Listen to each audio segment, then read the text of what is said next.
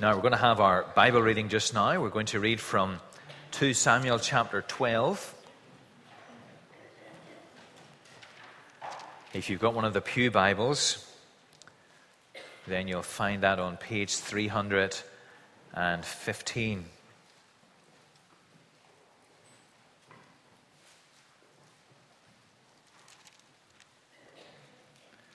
Two Samuel chapter 12. Page 315. So David has sinned with Bathsheba. He has Uriah murdered. And it looks as if everything has settled down and he's able to put that behind him. But then we pick up the story in 2 Samuel chapter 12. This is God's word. The Lord sent Nathan to David. When he came to him, he said, "There were two men in a certain town, one rich and the other poor. The rich man had a very large number of sheep and cattle, but the poor man had nothing except one little ewe lamb that he had bought. He raised it, and it grew up with him and his children. It shared his food, drank from his cup, and even slept in his arms. It was like a daughter to him. Now a traveler came to the rich man, but the rich man refrained from taking one of his own sheep or cattle to prepare a meal for the traveler who had come to him. Instead, he took the ewe lamb that belonged to the poor man and prepared it for the one who had come to him." David burned with anger against the man and said to Nathan, "As surely as the Lord lives, the man who did this deserves to die. He must pay for that lamb 4 times over because he did such a thing and had no pity." Then Nathan said to David, "You are the man. This is what the Lord, the God of Israel, says. I anointed you king over Israel, and I delivered you from the hand of Saul. I gave your master's house to you and your master's wives into your arms. I gave you the house of Israel and Judah. And if all of this had been too little, I would have given you even more. Why did you despise the word of the Lord by doing what is evil in his eyes? You struck down Uriah the Hittite with a sword and took his wife to be your own.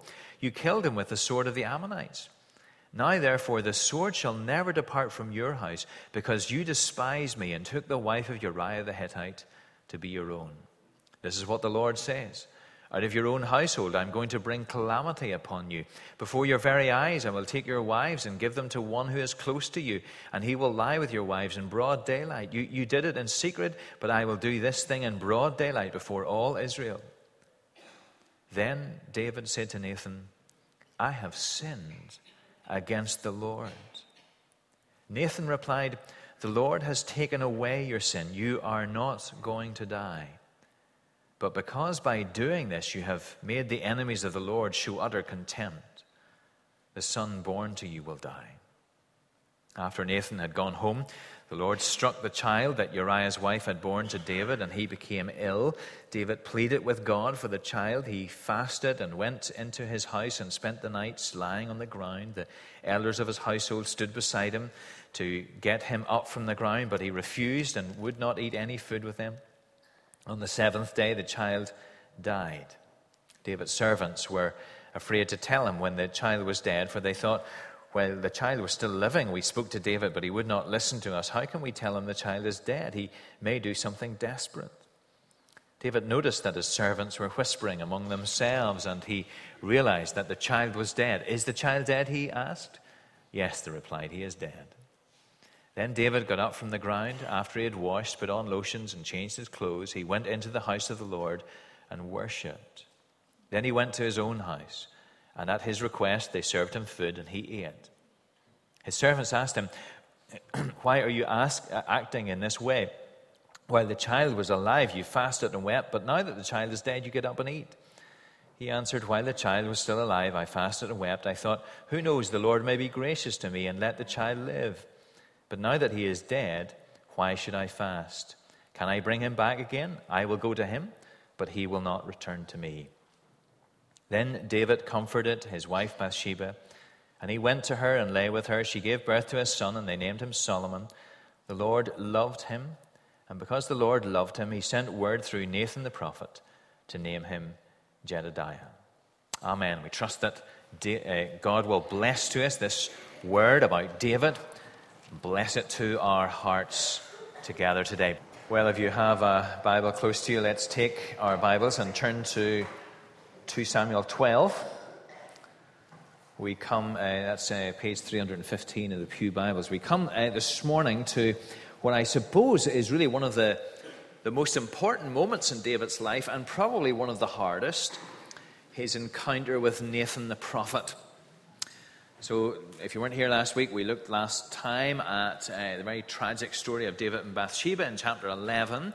We saw that chapter expands at least 9 months. It's a chapter in which we don't see David refer to God at all. Remember, this is him coming up and sort of being at the peak of his influence and so on. He has a settled kingdom, God's blessing upon him in great ways. And now we find that for this period, he is running his life himself. He's living without reference to God. And of course, the results, as we might expect, are not good. He ends up an adulterer, a liar, and a murderer. And by the end of the chapter, it looks as if he's gotten away with it. Bathsheba is his wife. The child has been born. There doesn't seem to be much chat about it all around the palace. It looks as if David can put it behind him, except for the fact that at the very end of the chapter, God reappears, as it were. Chapter 11, verse 27, but the thing David had done displeased the Lord. God's eyes had been on David all the way through these months, even though David was not looking to the Lord. And now God acts. And you see how the chapter opens, chapter 12, the Lord sent Nathan to David. Chapter 11, you remember it was David who was doing all the sending. He was trying to be in control. He was sending this and sending that person there. And now God is sending. David's not in control at all.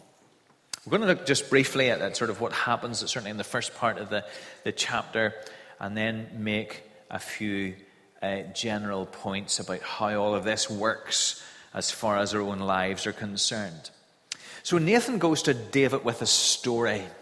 It's a sort of a parable, but David thinks it is a judicial case, that he is there as the king in the land to give his ruling on a particularly tricky case of law. He thinks it's a real story. Tells a story of two men, one with great herds and flocks, and the other with only a pet lamb. This pet lamb lived in the house. It was treated as one of the family. And then when a visitor comes to the rich man, rather than take one of his own flock to feed him, he takes the poor man's pet lamb. Now, David doesn't see it at the time clearly, but there are all sorts of echoes to the previous chapter. The lamb is female. It's a ewe lamb, you notice. It lies in his arms as Bathsheba lay in David's arms. The Hebrew word for lamb apparently is bath, which appears as the root of Bathsheba's name. And you notice that the rich man took the lamb, and back in chapter 11, David took Bathsheba. So there are all these little echoes of the story. And David is incensed as he hears it. Verse 5, David burned with anger against the man. Of course, the man was himself. He burns with anger against the man and said to Nathan, as surely as the Lord lives, the man who did this deserves to die. He must pay for that lamb 4 times over, because he did such a thing and had no pity. Now, the correct sentence for such a crime by the laws of the day was not the death sentence. It was that 4 times restitution. But David is so moved by what happens, he says he deserves to die. And of course, he is really acting as the Supreme Court at this point. And then Nathan says those unforgettable words in verse 5, you are the man. It must have taken incredible courage. It's not really our point today, but it must have taken incredible courage for Nathan to preach this sermon, as it were. He has no way of knowing how David will react. He is the king. He has the power of life and death. And yet courageously, Nathan just says, you're the man. And as I was putting this together, I thought, for a generation of preachers to rise up who are filled with this courage. Don't just pray for God to fill our college with students for the ministry. Pray for him to fill it with these sorts of students, with this sorts of determination to proclaim the word of God no matter what the consequences might be. Well, we're going to pick up the rest of the story in a moment, but let's make a few observations. First of all, something about how our sinning hearts can be really, really foolish. The folly of the sinning heart. I can't remember what I put it on the... What's the next slide there? Maybe it's... Yeah, foolish hearts. There we are. Foolish hearts. So what do you think that David was thinking all of these months? It's shocking, isn't it, to realize how long this went on? And all the time, through all of this, David was doing all the things that he had to do as king. In other words, he was going to church. He was leading the people in praise. He was in the front row at the sacrifices. He was doing all those things that he'd done before. And it's really sobering, isn't it, to realize that we're just people. David is this man after God's own heart. So he's a sort of archetypal believer in the Old Testament. How sobering it is to realize that we are people who are capable of going through the motions, looking holy on the outside, when inside we're running from God. And sometimes we imagine that the best thing that we can do with our sin, with our running from God, is we can ignore it, that's the right thing to do with it, that we sort of put it into a little trunk in the loft of our minds, you know? You sort of just put it away and you think, I'm not going to think about that. I'm not going to look at that. Because we think that if it sits there unopened, it will just rust away. But that's not how sin works. It's certainly not how unforgiven sin works. It's not something that we can lock away and think that it won't affect us. When I was growing up in Kilkeel in the Mournes, one of the things that was a bit of a local talking point at the time, especially because my dad was involved in renovating houses and so on, was the understanding that emerged about radon gas. Some of you might know about radon gas. It's a gas that seeps out of the ground, particularly where there are granite areas, and it's radioactive, low-level radioactive. And it's heavier than air, and so one of the places that it tended to congregate was under the floors of houses. It seeped out of the ground and sat there under the floors of houses, and legislation came in to mean that all houses had to have ventilated subfloors so that this gas could get away. But there it was, you see. It was gathering under the floor of some people's houses, and over the years, the thought was it was making people sick. Unforgiven sin is like that. It seeps into our lives. We might think it's out of sight and out of mind, but it's poisoning us. Ryan read Psalm 51, written probably just in the immediate aftermath, an expression of David's confession at this time. Many people think that Psalm 32 is written a little after this, reflecting on what it means to be forgiven. This is what it says. Blessed is he whose transgressions are forgiven, whose sins are covered. Blessed is the man whose sin the Lord does not count against him, and in whose spirit is no deceit. When I kept silent, my bones wasted away through my groaning all day long. For day and night your hand was heavy upon me. My strength was sapped as in the heat of summer. You see, so here's David's experience. It seems through these 9 months or a year, at one level he's saying, well, I can leave all of that behind me now. But at another level, he knew that he was just going through the motions spiritually. He was bearing in his very body the results of unforgiven sin in his life. I heard somebody say it's an interesting, terrible thing to do, an interesting exercise to compare a picture of Theresa May now to 3 years ago when she became Prime Minister. People are saying you can see the physical effects of the stress of this job. No wonder. But can we see even the physical effects of unforgiven sin within our lives? David knew that he was going through the motions spiritually. Psalm 51 we read, restore to me the joy of your salvation, grant a willing spirit to sustain me. So he's no joy in his life. David, as a child of God, had been marked with great joy in the midst of difficult circumstances often, but he'd lost that. And so you see, here's how we can talk about the folly of the sinful heart. Because in this situation, your heart will tell you all sorts of things. It'll tell you, time will make it better.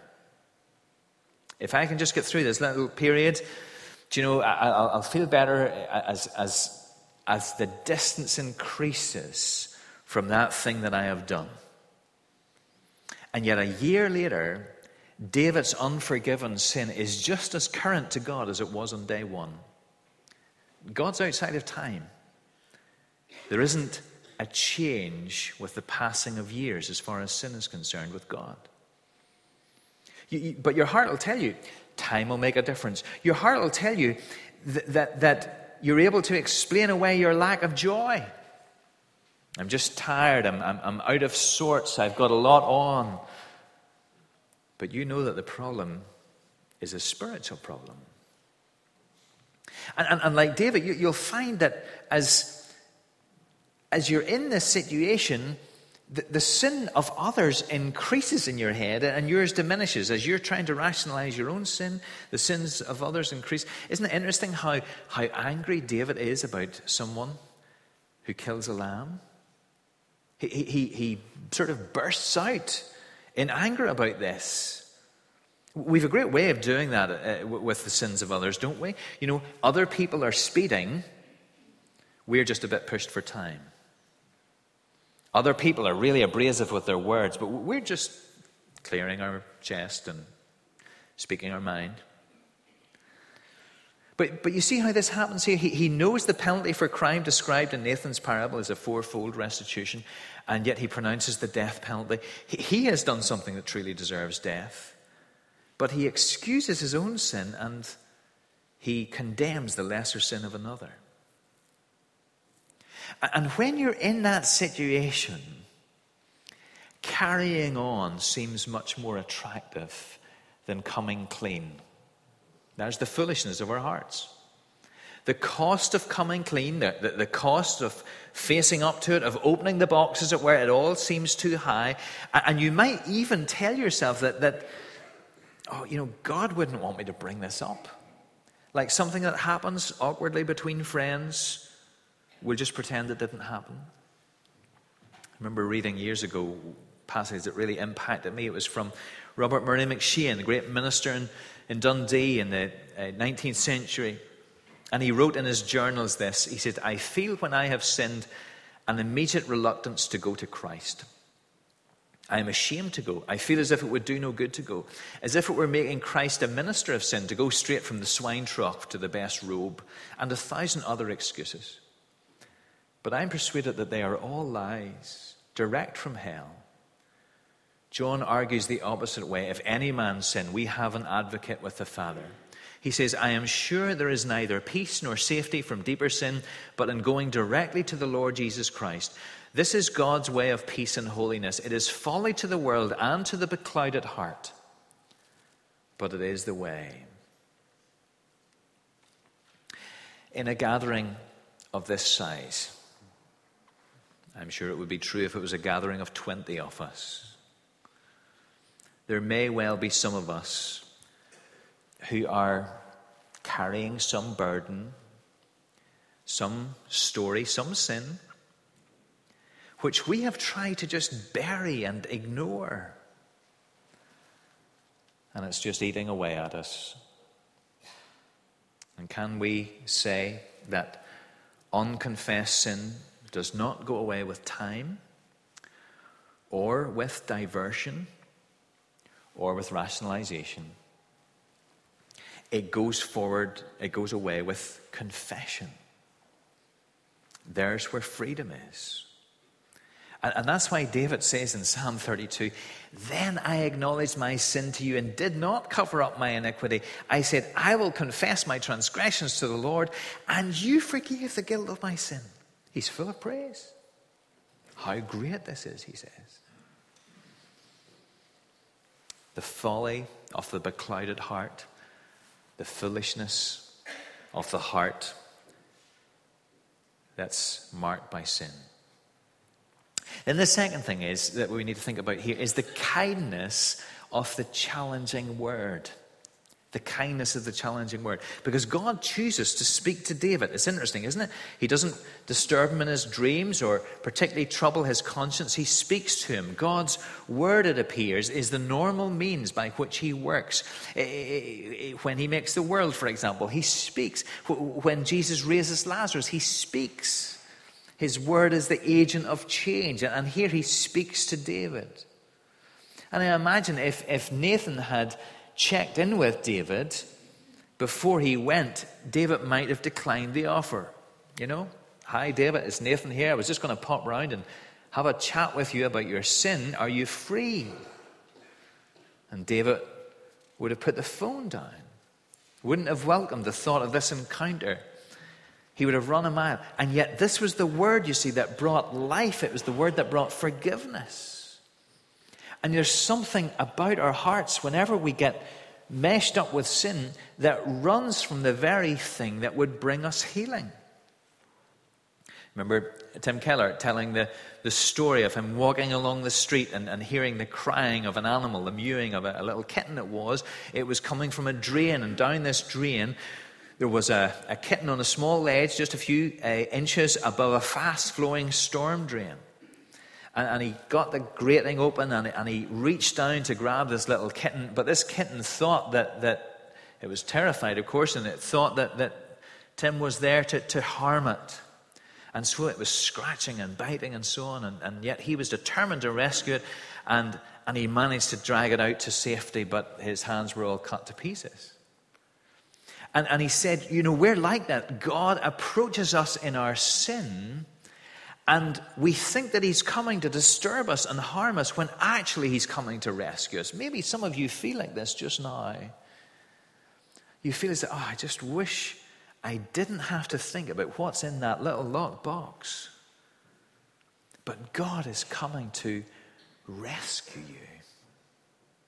Well, it was God who was coming to rescue and restore David. And what a disaster it would have been if God had not spoken to him, if he'd left him alone. Sometimes we want God to leave us alone, but it is a mercy that he doesn't. There's all the difference in the world, isn't there, between the knife in the hand of a mugger and the knife in the hand of the surgeon. And this is the knife in the hand of the surgeon. God cuts to heal. So when we're in this situation, we must not remove ourselves from the influence of the Word of God. It's part of what we do, isn't it? We find ourselves in a place where we're in sin, and so what we do is we try to silence God's speaking voice in our lives. We don't pick up our Bibles to read them. We think, if I pick that up, I'm going to feel guilty. We don't come to church as often as we did because we fear that we'll be made to feel uncomfortable. There's maybe even people that we avoid because just even being in their presence, we think that they're going to remind us of our sin, or maybe they're going to ask us a question. The word, you see, that seems so hard to us is a word that heals. And it's the word that leads to the rejoicing of David. You forgave the guilt of my sin. Just to underline how welcome David found this word from the Lord, it is seen in the years to come. We find that David has further sons with Bathsheba. One of them, Solomon. We read that in the passage. But you know what he calls one of the later ones? He calls him Nathan.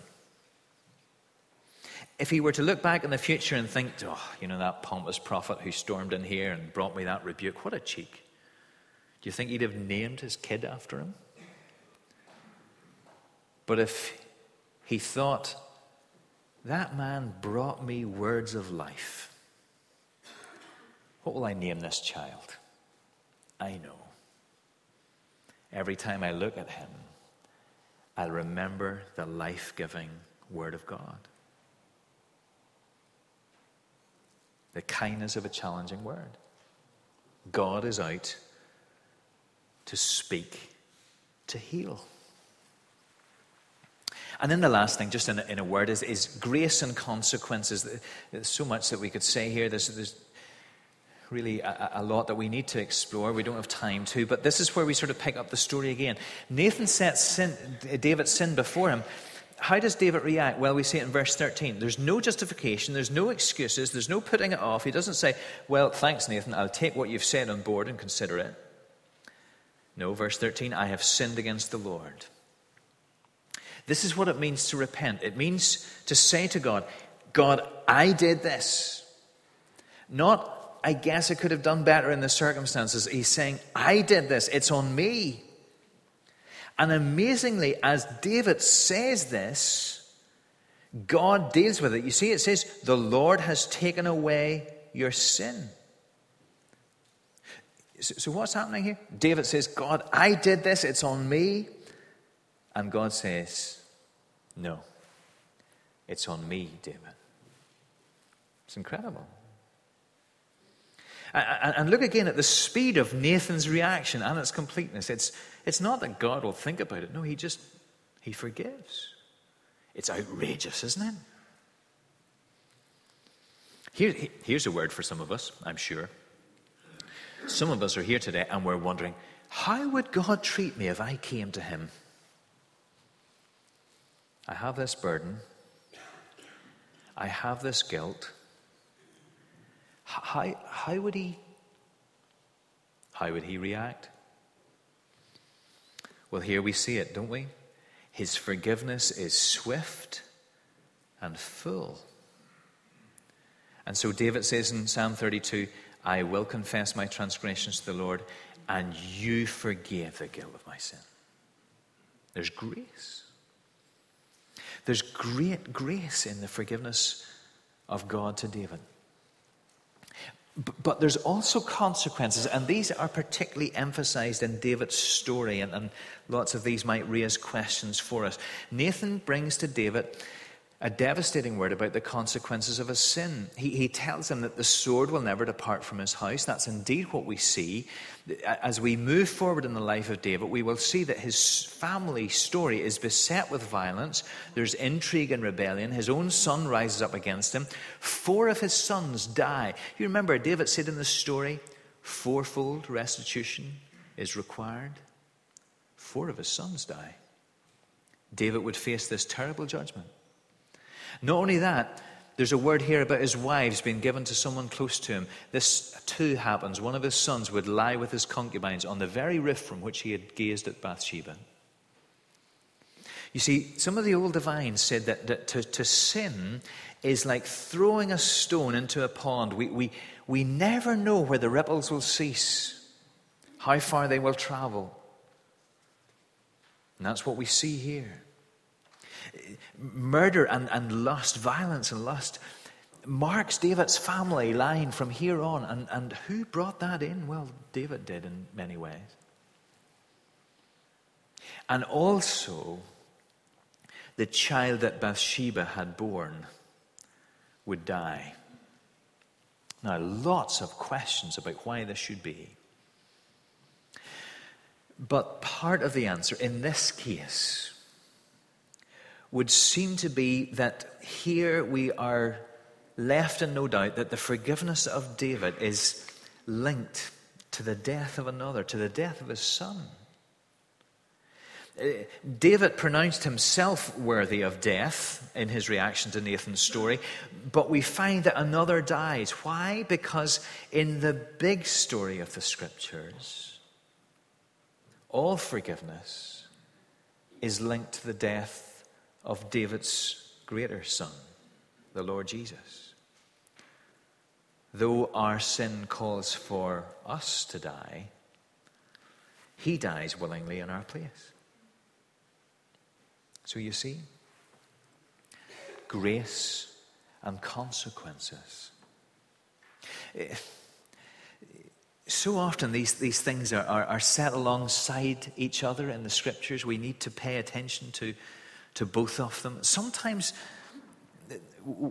we pick up the wrong side of the presentation. And so let me just make that clear. You know, for some of us here today, our hearts are heavy. We're burdened by our sin. And we need to hear today, we need to think carefully about the grace that's on offer to David and therefore to us. Because this story says to us, look, turn to the Lord. Bring your burden to him. Labor under it no longer. There is forgiveness. He is swift and full to forgive. I have sinned against the Lord. The Lord has taken away your sin. Wouldn't you like to go out of here today knowing that? But maybe some of us need to hear the other side of this consequences, thinking about the possible consequences of our sin. We've been maybe thinking that we are an island. What we do affects nobody. It's just between me and me. But not only is it between you and God, it's between you and wherever the ripples of your actions lead to, in ways that we could never predict. And so what we need is that heart that trembles at the power and the impact of sin, grace and consequences. Let's take a moment in quietness as we think about what God is saying to us today.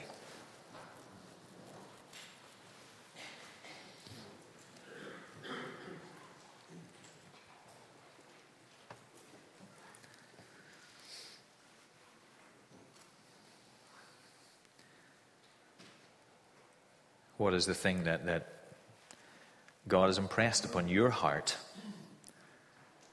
as you've encountered the story of David and Nathan, story of David and God?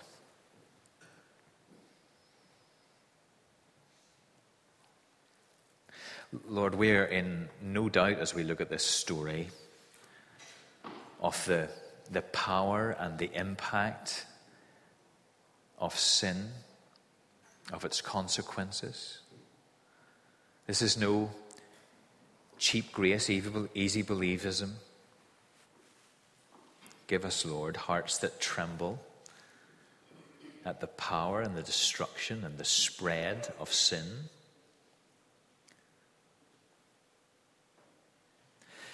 But give us, Lord, too, hearts that are equally sure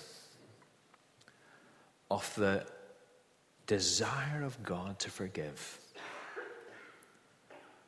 of your swiftness to forgive, of your fullness, and of the gracious truth that you sent Nathan to David, even as you have sent your word to us today. Word to heal. And we pray in Jesus' name. Amen.